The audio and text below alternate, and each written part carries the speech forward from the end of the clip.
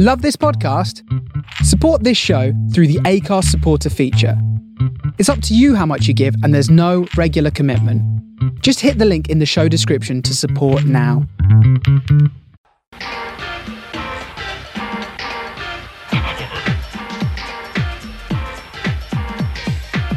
Campionato di calcio italiano.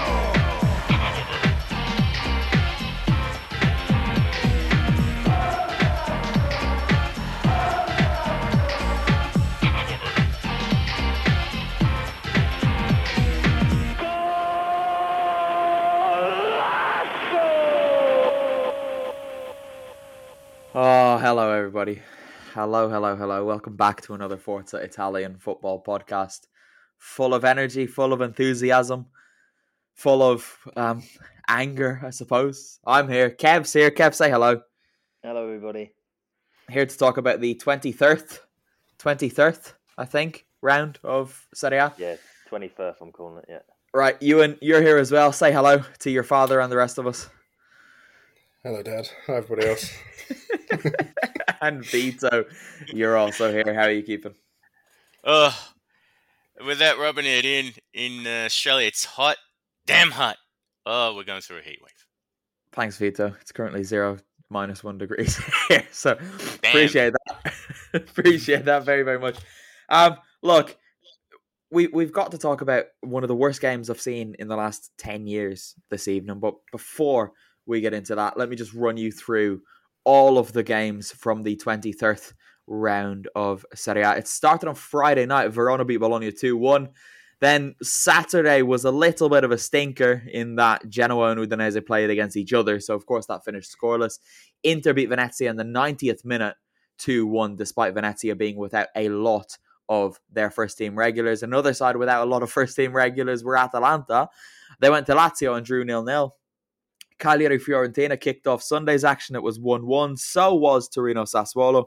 Napoli beat Salernitana 4-1. Spezia beat Sampdoria 1-0. Roma beat Empoli 4-2 in the most fun game to watch this weekend, I think it's fair to say. And the action finished with the worst game of them all.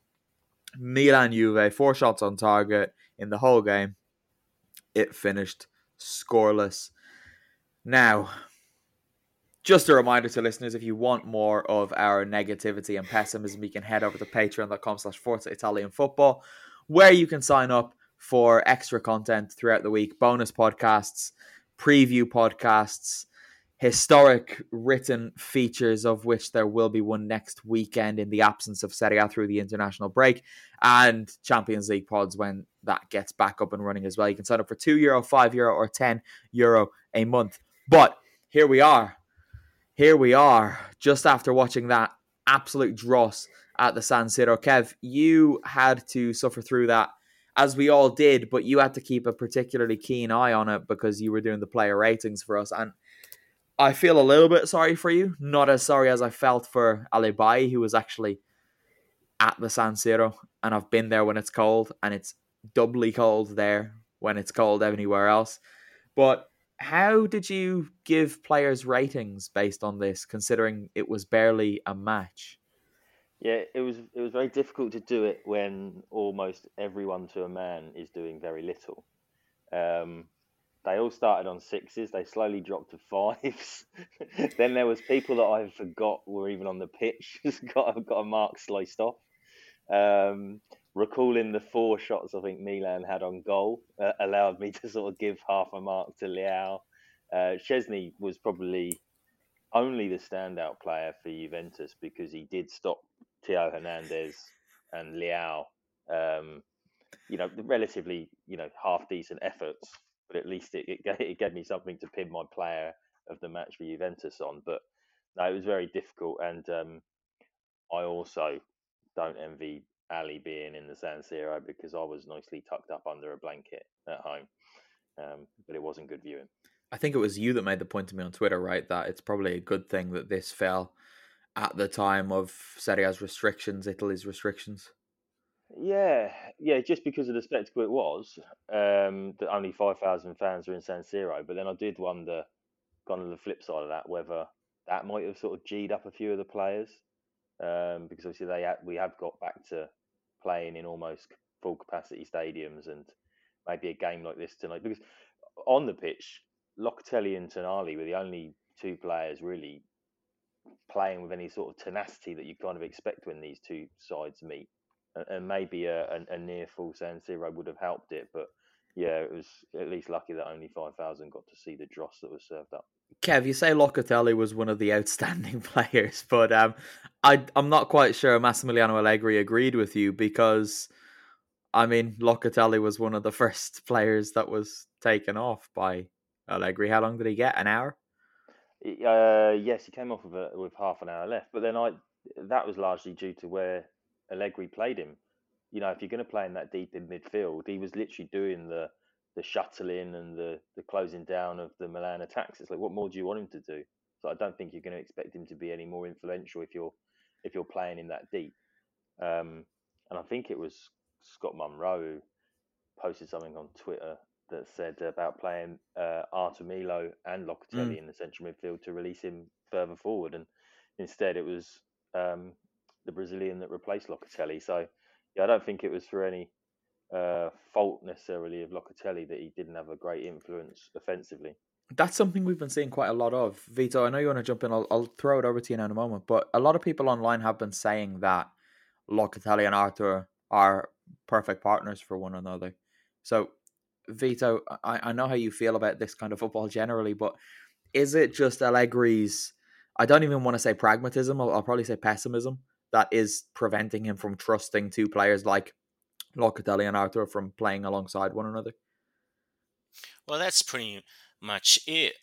He always goes for the safer option, Allegri, and it's come to the point that this pessimistic and cowardly approach is not getting the results that it used to.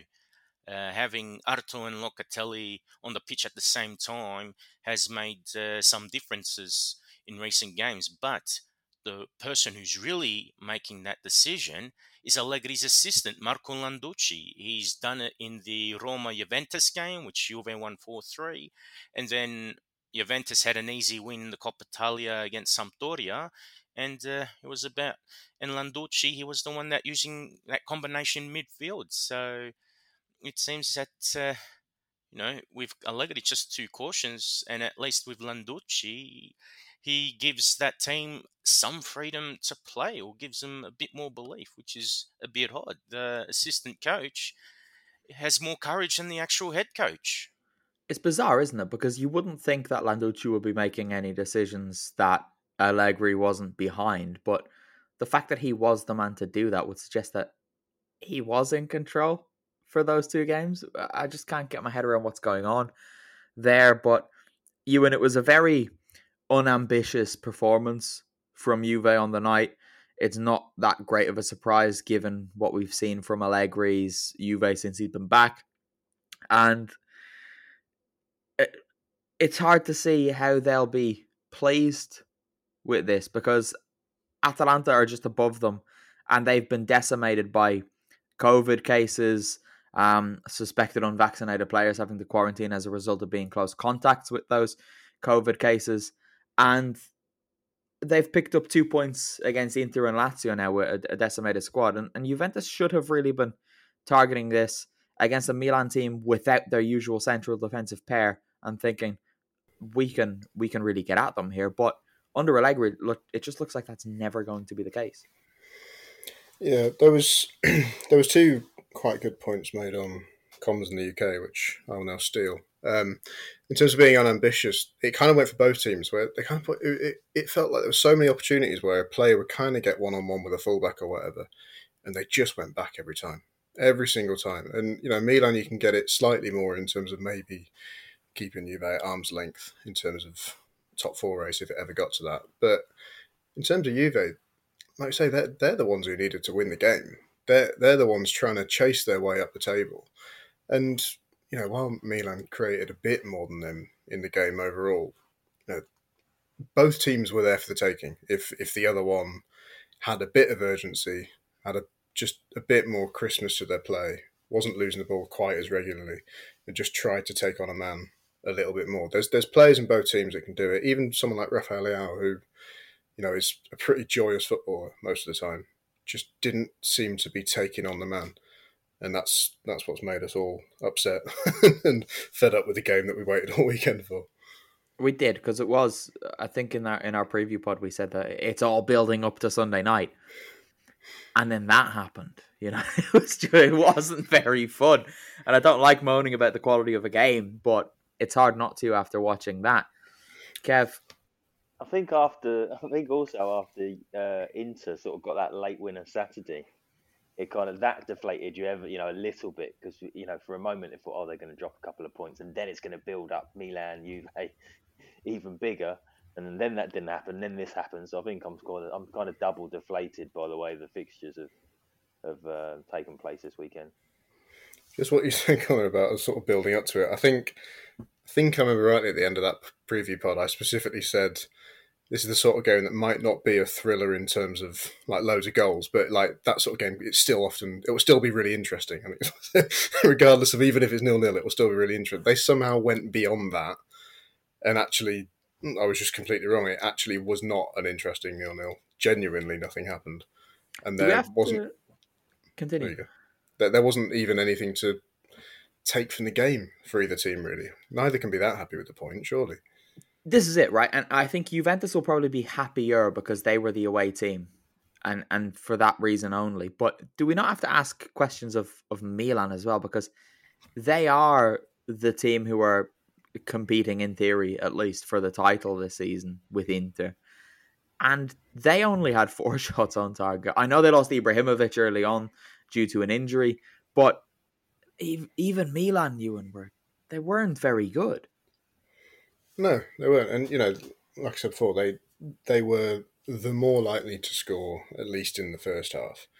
But in terms of, they obviously we'll talk about it later, but they watched Inter win with a late goal yesterday, albeit against very different opposition. But either way, they won with a late goal.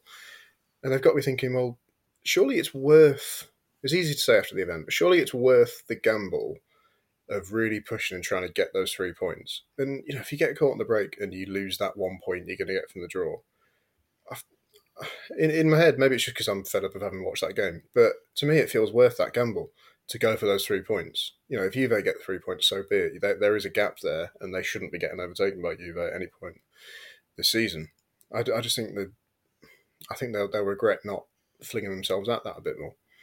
People who looked at the fixture list this weekend would have noticed a little bit of an oddity in that both Milan clubs played at home. Inter's win over Venezia was at the San Siro, where Milan played 24 hours later, and there have been a lot of things said of the pitch at the San Siro, which is never good. For as long as I can remember, the pitch at the San Siro has been rubbish, but this season we've had people start to moan about it, and do you think that took its toll tonight? Yeah, well, supposedly they've attributed Zlatan's injury to it, haven't they? I had to do something earlier in the week about a guy, I've forgotten what his job is now, it was a word I hadn't heard before, but he's in charge of pitches, basically. And he was basically saying that, obviously, it gets an obscene level of football played on it, almost more than any other pitch, because 2 teams and then the mad fixtures. And they were meant to relay the surface or spruce up the surface in October, but those Nations League games that they had to play there meant they lost that opportunity. So that's why it's so horrendous now. Apparently they've got a 2-week patch coming up now where they can redo the surface, and they're getting the seeds from Oregon, I think, or something like that. But why yeah, Oregon? Well, I mean, it's a very leafy state, isn't it? From what I know, I've not been, but in my head, there's lots of trees in Oregon. So, clearly, well, actually, they don't want trees, do they? Maybe they're too good seeds. It's going to go too far the other way. It's not ideal if you get a tree in the middle of the pitch. I mean, the last time I remember that happening was when Roma got. Do you remember when Roma won that preseason tournament and they got a tree? The bonsai tree. Yeah. Do you know? There's a great photo. I think it's Florenzi who's holding a tree because that's the trophy they were given for the. It's iconic. You need to find that. This is off topic, but have you ever seen the picture of the Everton fans holding the Roars Against Racism Cup in pre-season? And it's like the only thing they've won in years and years. And they're like, Roars Against Racism, you'll never sing that. Ewan, that tangent is not quite long enough to get you the prize that is on offer today. And I'm going to take that prize now off the table because the dross is finished and we're going to move on to some things which are a little bit more fun.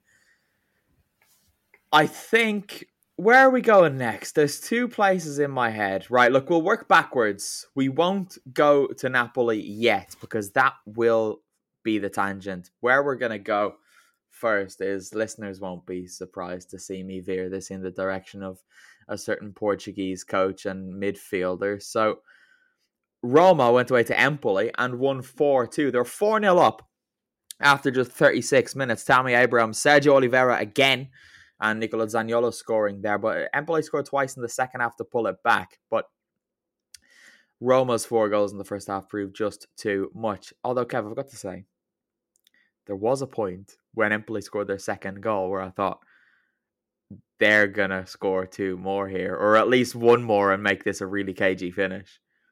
Well, I think we're probably going to have that for the rest of the season after Roma's collapse against Juve, and they did look shaky again. People have spoke about it being a mentality problem, which is not often something you associate with a Mourinho side. I think it would have been interesting if they hadn't scored 4 in that sort of quick run, and Empoli had brought it back to 3-2, but you kind of felt that even the Empoli players, as sort of the gap grew between them scoring those 2 goals, got ever longer, that they kind of thought Roma were going to dig in and sort of see out the victory, but it would have been hilarious.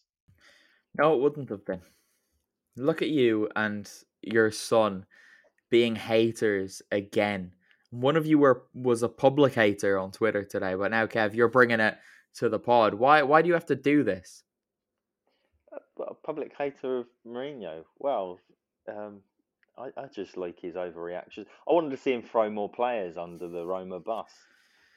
Drag a few back up to Rome. Oh, sorry, down to Rome with him from Tuscany. I think I'm the public hater because I said that I want to see, as much as I want Rome to win the game, I want to see the interview if they'd drawn that 4-4. And what Kev says about throwing players under the bus, it's sort of like, you know, when there's like a fight on the pitch and the commentators say no one wants to see that. When everybody does want to see that, like realistically, everyone enjoys watching a scuffle on the pitch where everyone gets involved, even though it's bad. That's what a Mourinho interview after that sort of situation would be like. It'd be really ugly. There'd be a horrendous fallout, and it'd be awful for their season. But like content-wise, it would be absolutely fascinating to see that. Well, you two haters can hold your L's because Mourinho held on and got his dub. So I'm delighted about that, to be perfectly honest with you. But Vito, Sergio Oliveira, again, 2 goals in 2. And obviously those are 2 goals in his first 2 Roma games. He looks like he's going to make a big difference already. Oh, huge. And, just 2 games in and he's already fitted into the squad seamlessly. Just a very direct player, but someone who also can contribute, to the team in the offensive phase. And with the goal and the assist all in the first half, laid the foundations for the win. And I think being a compatriot of Mourinho's, I think that's really going to help. You still have that sort of, that same mentality or mindset. And because you're compatriots in another country, you try to look out for each other a bit more. And it seems like Oliveira will take whatever instructions Mourinho gives and just bring it onto the pitch. And so far, it's getting the results. He'll have the captaincy soon. And then him and Mourinho will be off in a little sort of corner of the dressing room, whispering Portuguese nothings to each other. And then he'll be my man on the pitch. He's building a little bit of a boys' club there, though, isn't he? Because Tammy Abraham loves him. Maitland-Niles said that he was a big reason as to why he's gone there. So Mourinho is building his little crew. Maitland-Niles is an interesting one. So I didn't pay too much attention to his individual performance, but the UK commentator said that he'd had some interesting reviews of his performances. But he's playing fullback, and I thought one of the reasons why he wanted to leave Arsenal was because he saw himself as a midfielder. And it's just a strange one for me that you move away to go and play in a position that you don't want to play, even though I'm pretty sure he won man of the match in a Community Shield once playing fullback for Arsenal. But just it seemed like a strange move. I was thinking about him during the game, actually, because I was watching him thinking, like I say, when he was in the Premier League, no one could quite work out Ainsley Maitland-Niles. Like, you could tell there was a player there, but you didn't really know what he was or what he wanted to be. But I was kind of watching him tonight, and the work rate, I thought Mourinho is going to adore him, surely, because he works incredibly hard. He's technically he's pretty gifted as well. He's a good player, and he will play anywhere. You know, there's shades of a James Milner type player there. If you stick him anywhere in the team, he seems to be able to put a shift in. He'll play on either wing, be it further forward, further back. He can play in the middle. I wouldn't be amazed if some crisis saw him sat in centre back at some point, because even though he's short, he seems like the sort of player who can just put a job in anywhere. And, you know, we all know Mourinho likes that. Yeah, I had that feeling as I was watching him on, because he was playing left side and he's very much right-footed player, and it kind of reminded me of sort of Paulo Ferreira for Chelsea. He'd pop up playing left back when somebody was injured, or he'd pop up ahead of a fullback because Mourinho had asked him to play sort of further forward. And I think, like Ewan just said about Maitland-Niles, I think Ferreira probably popped up at centre half at least once in his Chelsea or Porto career. Michael Essien became that as well for Mourinho, didn't he? He ended up being a box-to-box midfielder by trade, and then he was right back, left back, centre back. Whatever was needed, he popped into that hole. So maybe that's what Maitland-Niles will become. And I remember Mourinho used to refer to Essien as being his son or something. I'm pretty sure there are quotes of him saying that. So there you go. Maybe he's the perfect COVID player, in the sense that a COVID player. What I mean is that right now, having a player that you can plug in almost anywhere in the squad and do a solid job for you is invaluable. And that's kind of the situation we've got now with cases and the calendar, the injuries. I appreciate that's doing him a disservice, and he's more than that. But right now, you can put him anywhere, and that is a really valuable thing to have.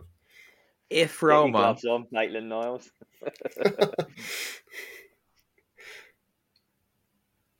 I would have just said utility player. That would have been just fine. Yeah, maybe even COVID era player. Post-COVID, he can be a utility player. It sort of insinuates that he's playing while infected on the pitch, just calling him a COVID player. Or only playing because they've got COVID infections. Can we just roll out? We've got our COVID squad. They train on the other pitches over at the training ground, and we sort of just draft them in when we've got too many out for COVID. Ewan, are you the person behind Serie A's English account? Well, you think they're going to work out that phrase at some point? Maybe. They absolutely would, wouldn't they? No, I've got a serious question for you, actually, Ewan, bringing up Maitland-Niles. If this current Roma team were a basket of cats and Mourinho was responsible for that basket, which cat is the COVID player? The one that's staying in the basket? Is he the one that keeps leaving the basket? Is he the one that waits for another one to leave and then leave the basket while someone is looking after the one? No, he'd be the only one that never leaves the basket. Okay. Because he's reliable. He's always there for you wherever you need to put him. He's like the one cat that won't push the other ones out. All right, I've got a quiz question for you guys then, if you're ready. So, Sergio Oliveira became the most recent Portuguese player to score in back-to-back Serie A games. Can you guess the player who did it before him and the year in which he did it? Now, don't say something daft like 1983 because it's not long ago at all. But if you can guess the player, I'll be very surprised. And I'm going to give you all a guess. So think of Portuguese players, guys. Alphabetically, who's first? That is you. We'll do it the reverse way. Vito, you can go first with your bet. The last Portuguese player to score on back-to-back Serie A games, and when? I'm going to guess Rui Costa in 2002. Rui Costa 2002. Okay, Kev? I was thinking Costa, but I'll just go real recent and go Leao 2020. Okay, that's a good guess, I think. Nice, because Leao could be quite a forgotten player in that, because he would automatically go back. So I respect that. Ewan? Based on literally all of your trivia questions on this podcast, and if I've got the nationality right, Bruno Alves, like 2019.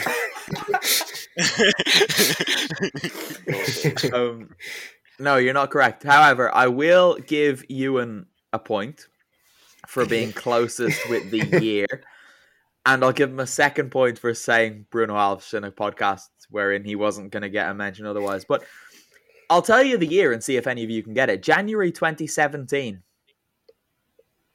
Bruno Fernandes? No, he played in the north of Italy, but not in Udine or Genova. That was a good shout, though. It was a good shout, but it's not a correct shout, which is what I'm looking for now. He's no longer in Nani Italy. had gone, hadn't he, by then? Okay. He played for one of the Milanese clubs. Sorry, you just said North, didn't you? He was largely ridiculed. His initials are JM. João Mario. There you go, Vito. You can take a point. You can take a point. Congratulations. I thought when I said JM, Kev was going to say Jose Mourinho, to be honest. It wasn't to be. Roma getting the win. Empoli not having the best of times after a really impressive start to their return season in Serie A. But we've got to go to another club who play down there, a little further down than Rome, though. We're going to Campania, where there was the derby that's only a derby for one of the teams, but Lorenzo Insigne said it was a derby after the match, so now I'm confused, because I spent most of the season with Napolitani telling me that it's not a derby for them, but then Insigne said it was one. Maybe he's forgotten his roots since signing for Toronto, but anyway. He probably thinks the MLS is a top quality league as well, so don't worry about it. I want to distance myself from those claims while also wholeheartedly supporting them. But Salernitana had one shot. It was on target, and it was a goal from Federico Bonazzoli. So you've got to say that Alex Merritt didn't have his best day's work. Napoli, though, had 26 shots on target, 82% of the possession. And Insigne scored, but that's not the remarkable thing. Is it, Kev? No, the remarkable thing is that Juan Jesus scored. No. That's not the remarkable thing either, Kev. No, is it, Kev? Kit. No, it's that kit, that flaming kit. What did they do, Kev? They wore an 11th shirt of the season. How many? 11. It was the 11th, or the 11th. 11th. 11th. 11th? 11th. Yeah. I think 11th works, doesn't it? I heard a couple of quite funny quips, actually, while the Roma game was going on. That the commentator said that if there was any Napoli fans out there that bought all, he actually said 10 shirts, but the number is 11, then could they please get in contact because he had some magic beans to sell them, which was quite enjoyable.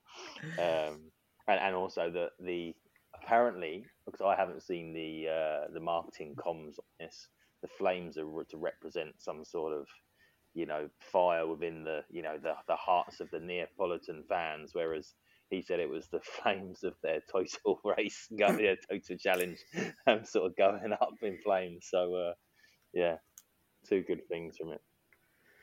You've actually answered my question there, because it just dawned on me as you were talking. Obviously, we all saw this earlier in the day, but I thought to myself, actually, why is there another one? I can think what it. Obviously, the Maradona one was like, that's self-explanatory. You can see why they've made that, even though it's still a bit mad. But, like, another one, just randomly. Is there, like, an anniversary or something? Is there a reason why now? An anniversary of the last time they released a novelty kit, but, like, a 1 month anniversary instead. It astounds me. Just if you think about the cost that it must take to produce all these kits, because it must be more costly to have all these sort of one-off kits, even though they're using a couple of times a season. Then you think about the environmental impact. Me doing my green shout out. Kev, the fans have to pay for it. But they don't have to, do they? But no, but it must cost. Can I ask you to explain again, what are the flames symbolic of? The flames are symbolic of the fire that burns within Neapolitan supporters. This was according to a UK broadcast commentator. But I haven't seen the actual marketing comms because I didn't know this shirt was coming out until I saw it today. The other thing that I find a bit weird is that, so obviously there's been a lot of talk this season about how great Venezia's kits are. They've got a reputation for it now. So you can sort of understand if they decided to milk it and brought out a mad amount of kits this season, knowing that a lot of people are going to buy them and talk about it because everyone already is.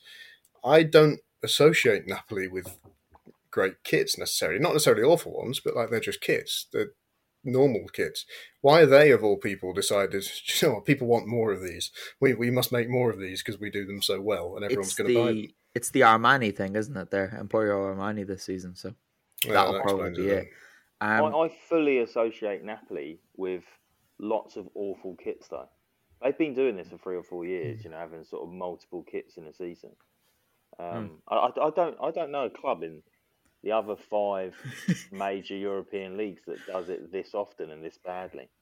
How many home games have Napoli played this season? Well, I'm going to guess at 10. In all competitions, it must be about 15, right? But they're not far off having won the same number of kits as they've played games at home, which is astonishing. You'd wonder how many times they've actually won the home kit. Add that to your spreadsheet, Kev. You can work that out.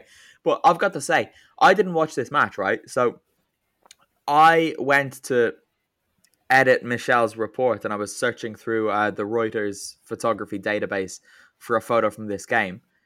And when I saw the pictures initially, I thought nothing of it. I just thought, oh, look, Napoli are wearing a dark blue kit at home. That's a surprise. And then it was only when I saw like another one, I thought, hang on. I don't remember seeing this kit before this season. So then I took to Twitter and people immediately responded and the number 11 popped up, which was astonishing. But I've got maybe it's a pedantic question to ask. Maybe it's just me being annoying, which I quite usually am. However, the kit is navy blue, a lighter blue, and white.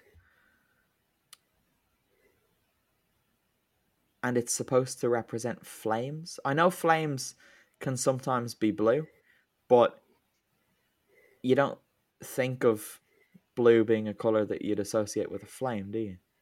Well, Not volcano on the ones. hob, yeah. I've not seen many red flames on my gas hob. You need to. That means you have the temperature very high. If you make the flames bigger and less intense, they'll be orange. Yeah, but you don't want to go maximum heat, Kev. Are you one of them people, Kev, who thinks the hotter it is, the faster it cooks? Just smaller hob. Have it up at max. Just choose a different hob. You okay? My cook is very nice. I have you on. I believe that actually. We're in the second whole kitchen. Yeah, I'm now getting all defensive about my culinary skills. He loves his risotto, don't you? You love making a risotto. I do love risotto once a week in the Bobrzejowski household. The other week, Samp played Napoli at home, and Napoli wore red, which is even more bizarre. So then you're inviting your opposition to wear their home strip. But I think it was Thomas Holmes Reed. I sort of woke up on the Monday to sort of a Twitter, aren't you outraged by this? And I thought to myself, actually, no, not anymore, because it's now just what Napoli are. There was somebody else that wore. Well, I think it was Inter wearing that sort of awful third kit they've got this year wearing at home. I'm more annoyed at that because Inter never used to really do it very often, but Napoli have done it so much now over the last few years. I'm kind of like, it's like when something that's a bit of a novelty. It's like one of your mates doing a really crap joke all the time, but after they've done it for about the 15th time, you just kind of stop losing interest of it.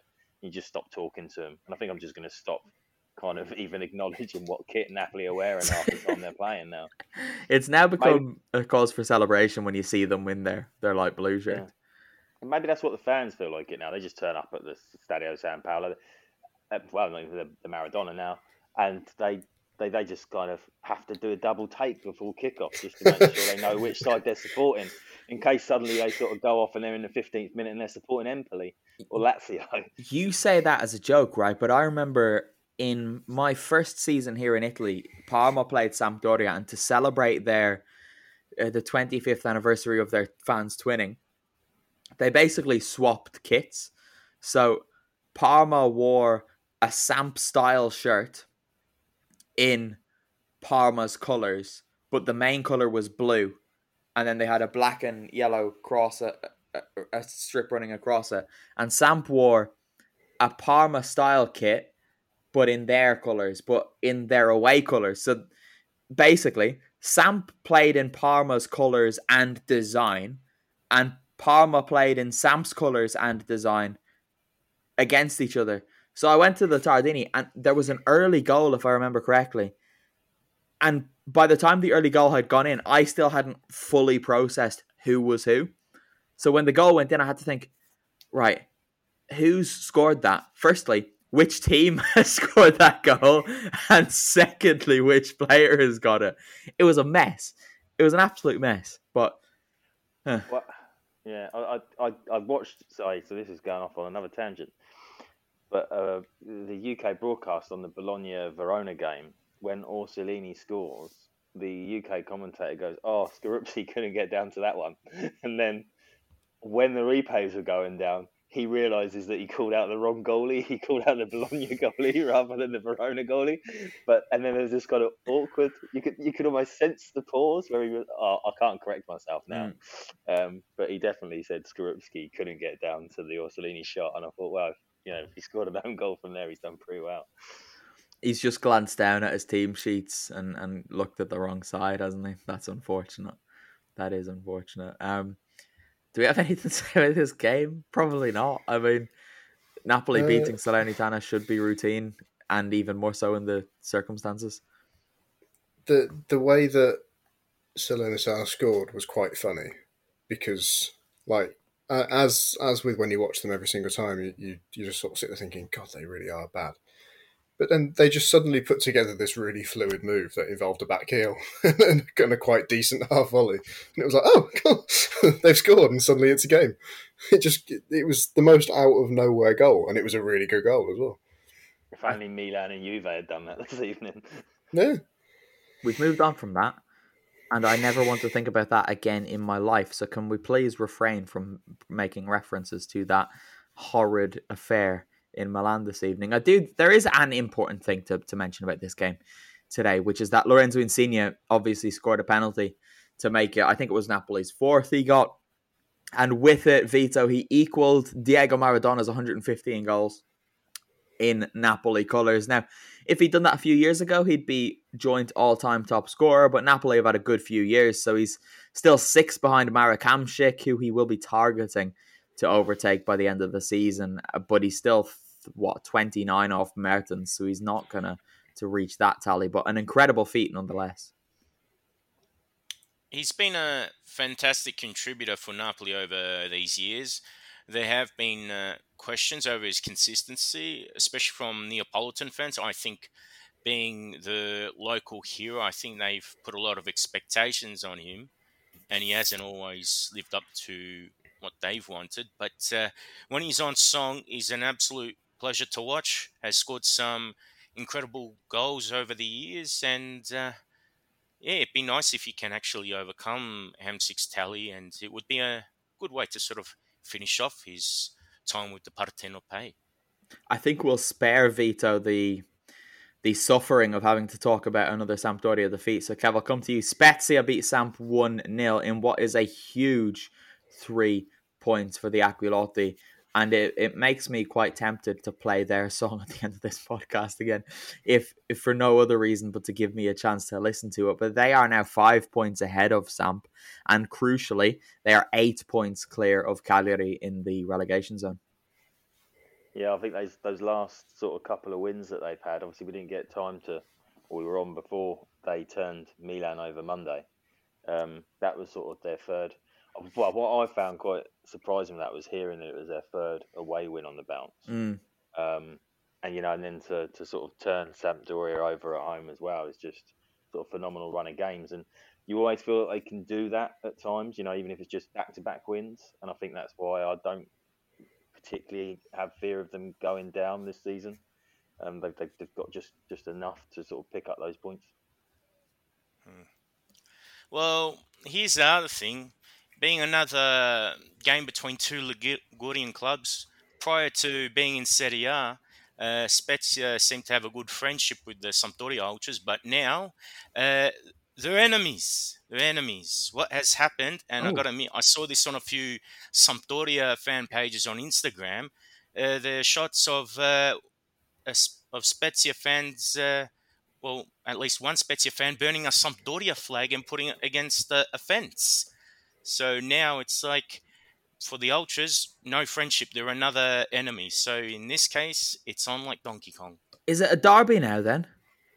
Pretty much so. Yes, come on, another Ligurian derby, because the Ligurian derby is the best one there is. So the fact that there's another is spicy. Do you know why they decided to do that? I honestly don't know, but this is my assumption, my theory. I just think that, now that Spezia are in their second Serie A season, they're facing Samp now. And yeah, I think maybe they just want to spice things up, or the fact that they're in Serie A, it's getting to the heads. They smelt the fear in the Sampdoria fans now that they're a bona fide relegation rival. That's what it is. They feel like they're on a level footing with Sampdoria now. When Vito started off on that, I thought he was going to say something like, these heights are getting to their heads. And then he went around that, and I thought, oh no, fair play, Vito. You've surprised me there. But then he got there in the end. He just had to have a go. They're nearing Genoa territory at the moment for you, Vito, which concerns me. Slowly. I don't like that, though, because I like Spezia. We've always been fans of Spezia on this podcast. So let's hope it doesn't quite get to that extreme level. But Vito, we will let you talk about Genoa, because they drew 0-0 against Udinese, and they just, talking about stinking performances, and I know for other places where we work, you predicted this to have very few goals and gave it the maximum certainty of a 5-star prediction because of that. And well, Udinese had 2 shots and none of them were on target. So talking about stinking performances, Vito, you must be very pleased to see Genoa just slowly slipping and slipping and slipping. Yeah, it's good that they're still near the drop, but the scary thing is that Genoa could have won this game. It was only because of Silvestri. He made a couple of saves for Udinese, so they add on to the points. But the thing is, I've seen some left field coaching choices, and Udinese made one a few years ago where they got that guy from the Spanish second division, Velasquez. But they got this guy who was coaching Ostend in the Belgian league, and he used to be in the RB Leipzig youth system. Blessin. I feel like channeling your namesake, Connor.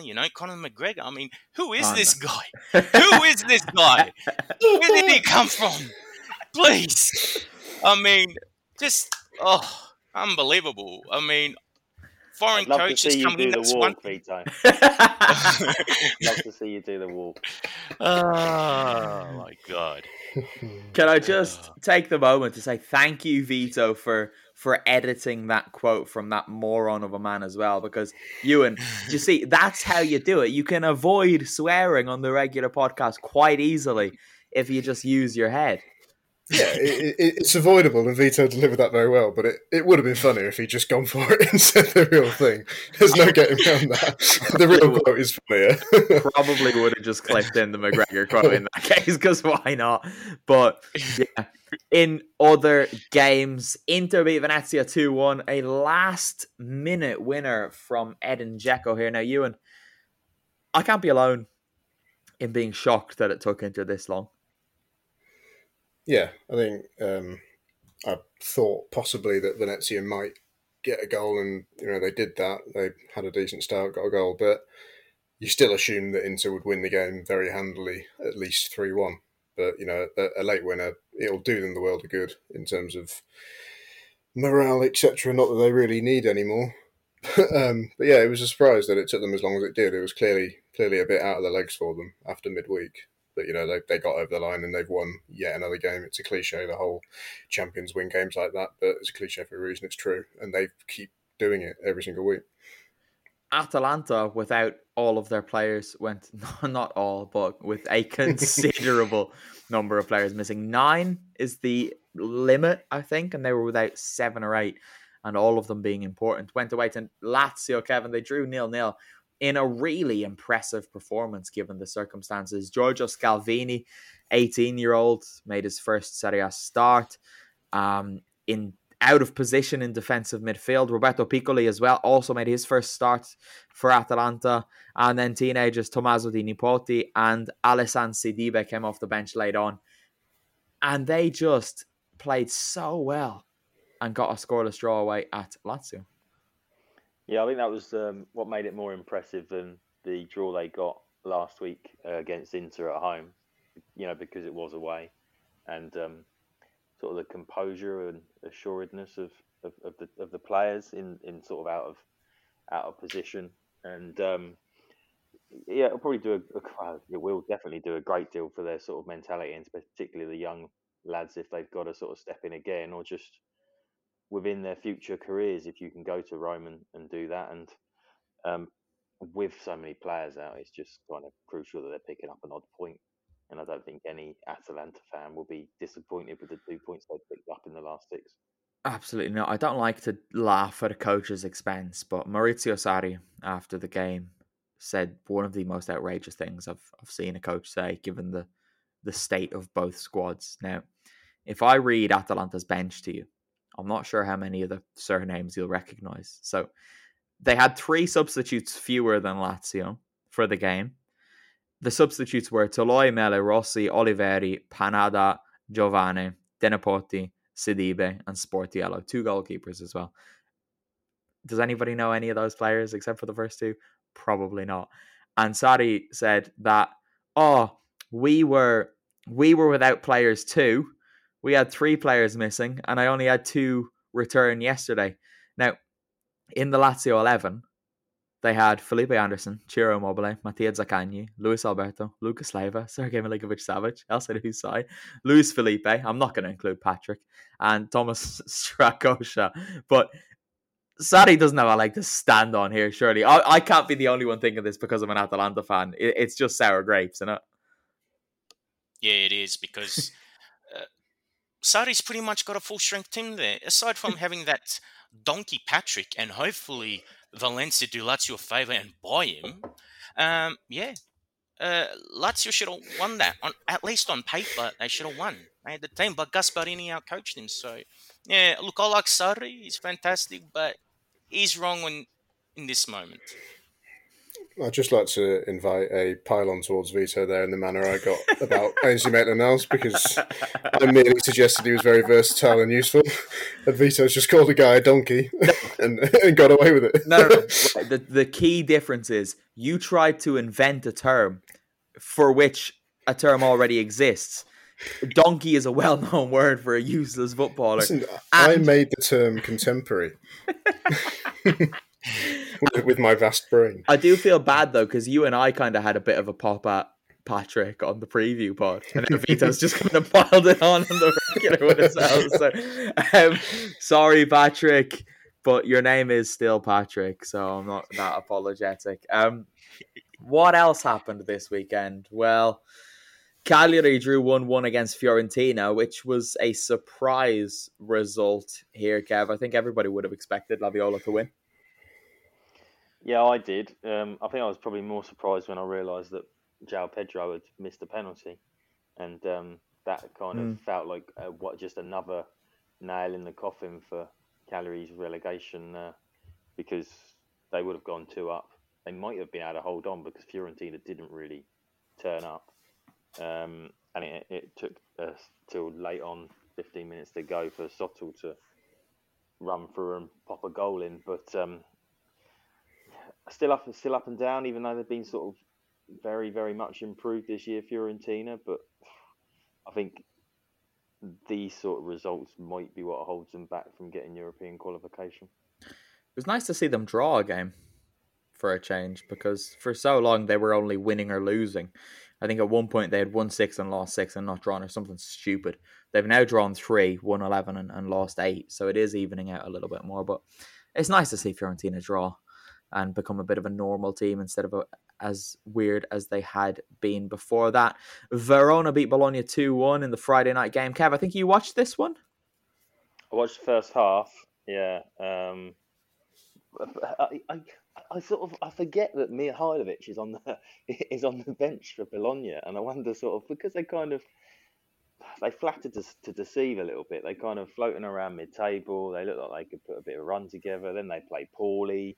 They've got some decent players there, and I wonder whether in the summer, because I don't think they've clearly got he's got their trust, and whether they might make a change this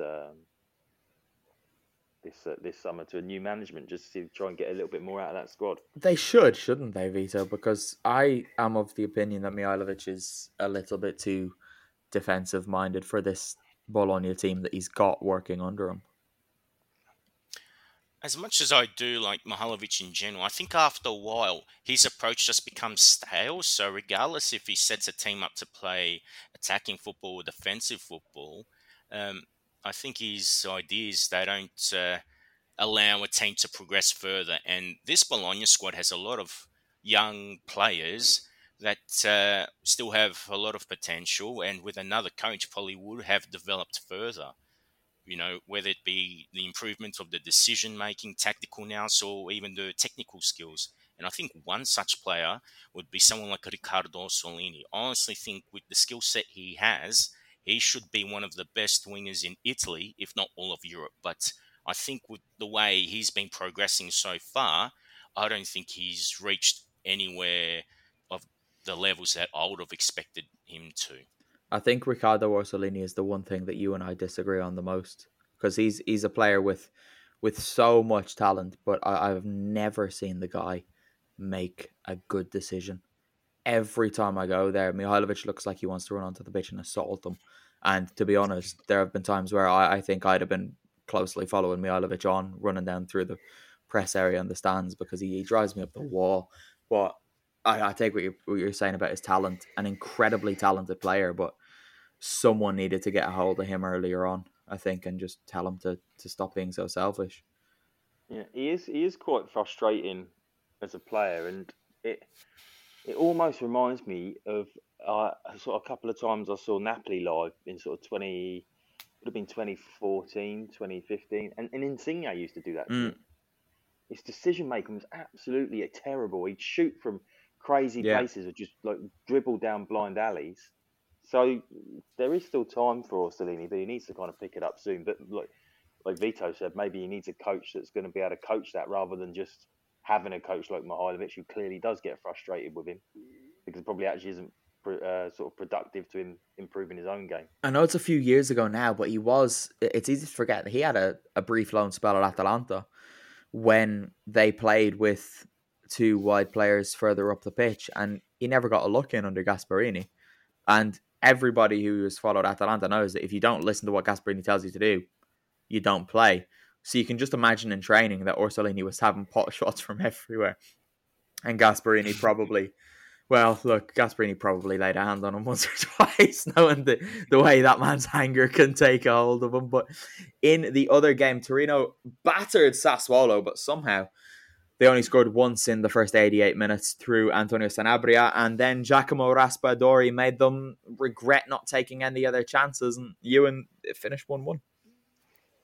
Yeah, this was a sort of game that sort of promised to be quite even, quite interesting. It felt like there could potentially be a few goals there, or at least be a tight game, but like I say, it was a bit of a battering with every element except the goals.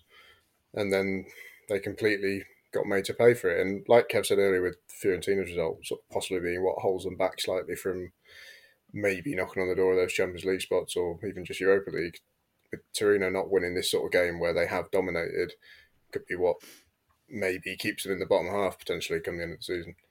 The Serie A Femminile round of fixtures was quite interesting, Ewan, because Sassuolo, Lana Cleland was on it again. She scored twice. Sassuolo beat Verona 4-0. Pomigliano surprised everybody, beat Empoli 2-1. Juventus-Fiorentina. Juventus, for the first time in 36 matches, didn't win a match. They won every single game in Serie A last season, had won every game so far this season, but Fiorentina went 2-0 up against them, and it did look like Juventus were going to come back to win, but it finished 2-2 there somehow. Roma beat Napoli 1-0. Milan beat Samp 4-0. Vito, it's not been a good week for your club, I'm sorry to say. And Inter beat Lazio 3-1. Now, the obvious story here is Fiorentina finally stopping Juve, and Valentina Giacinti, on her first start for La Viola, scored a gorgeous lob as well. Yeah, we can all rejoice. As much respect and admiration we have for that Juve team, everyone can be happy that they have finally not won every single game that they possibly lay their eyes on. But like I say, when they got back to 2-2 with half an hour left, you see that and you just think, well, they're obviously going to win 6-2 now or something like that, because like as much as they batter everyone, they have done that before where they've gone behind and you get a bit excited and then they just steamroll someone. But we kind of talked about Fiorentina last week, picking up a couple of players, Giacinti being one from Milan, and wondering whether they might be a much better team. And then they went and got slapped by Sassuolo. But, you know, this would suggest that there is an improvement there. And they can't really do anything this season, you'd think, table-wise, with the way the points gap is. But, you know, next season, if they can keep that team together, they might suddenly be right up there again. On Sassuolo, we need to mention the fact that Lana Cladden has now got 6 goals in 2 games. She's now leading the Serie A Femminile scoring charts. I spoke to her briefly over the weekend, and let's just say she's not very happy with some of the things that have been said about her in the last month. And that is very much the reason behind her goal scoring form. She is an angry woman at the moment, and she's taking it out on anyone that comes up against her. I did smile quite a lot when I saw her put 4 past Fiorentina, given the way she was treated towards the back end of her time there. And her first game for Sassuolo was against Fiorentina as well, and she scored the decisive goal and a win for her new side. So it was great to see. She's having a glorious time. And Sassuolo now have 3 players in the top 10 of the scoring charts. Fiorentina technically do too, because Giacinti's now there, but I'm not really as impressed by that, because she's got 9 goals and 8 of them came from Milan. So if she scores a few more, I'll start to take it. But there's a couple of good games next week. I might try and get about to some in the absence of men's football. Now, Milan-Lazio is probably doable. And then I'm thinking, see, the problem with Sampdoria is that they play so far out of the city. I don't know how to actually get to the stadium, but Samp are playing Sassuolo, and Sassuolo are always good to watch, so I might make the trip over there for that one. And I think that'll take us to the end of this week's podcast. Just a reminder to the listeners to head to patreon.com/Forza Italian Football, where if you want to keep up with stuff during the international break, we will be posting. I'm sure there'll be a podcast next week. You and I can assemble and do something on Serie A Femminile, particularly if I get to a couple of the games. Vito and Kev, as it's an international break, you guys can rest up a bit. Kev, I know we had a bit of a falling out earlier in the season because you incorrectly assumed that an international break was an international break for everybody and not just you. So enjoy your rest, mate. I'll look forward to speaking to you in a couple of weeks' time. Yeah, you too. I'm going to have high tea. A Christmas raffle prize. High tea for 2 with the wife. You sound very pleased about getting away for a while. Vito, I will speak to you in a couple of weeks' time as well, but you will have a written piece go up on Patreon in the meantime. So give us a bit of a teaser as to what that's going to be about. Well, my first Patreon article was on Serie A, and this time will be a European classic, and it's involving AC Milan, one of the victories in the 1990s. A glorious, glorious match, and any Milan fan would be a fool to not sign up to have a read of that one. I think you would agree. Ewan, I don't really know what to say to you. Oh, charming. Well, I've got nothing to say to you again. I mean, I'll speak to you next weekend anyway, won't I? And it's not like it's a farewell between you and I. We're in regular contact. Yeah, there's always more football if you follow another version of the league. It's true. There's non-stop football. It's like that. What's his name? David Mitchell. Have I just invented a man? All of the football, all the time. Yeah, I thought I might have been touching into one of the soap operas there by just naming a generic first name and then using Mitchell as the surname. But that is the comedian David Mitchell, isn't it? there's a tangent for that, actually, that people can talk about on Twitter. Anyone who has any interest in English geography, he says Shrewsbury versus Macclesfield, the battle for the Northwest. Make of that what you will, if that sounds weird, because Shrewsbury is not the Northwest. But somehow he got away with that, and I think that will annoy people if they've not heard that before. Right, you've annoyed me for bringing that up. I'm Irish and beat us from Australia. Do you think we're supposed to know what you're talking about there? Oh, Kev might, unless he's too far south. Even I don't care. It's always wrangle with me. Australian and American listeners, you are the majority. I can only apologise. I don't know what he's talking about either. We will speak to you next week. Hopefully we'll see you on Patreon. Guys, please do head over there. We'll continue to churn out the content for you. But if not, well, we'll like you just a little bit less. We'll speak to you in a couple of weeks. Enjoy the international games. Goodbye.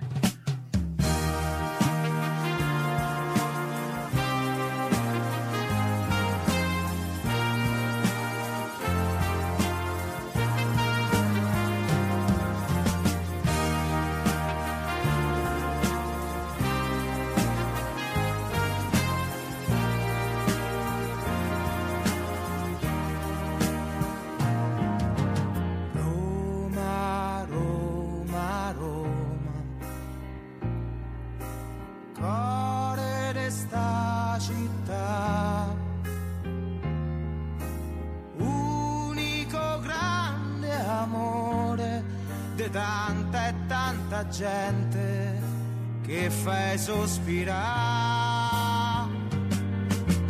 Roma, Roma, Roma, lasciaci canta. Da sta voce nasce un coro, so 100.000 voci che hai fatto innamorare.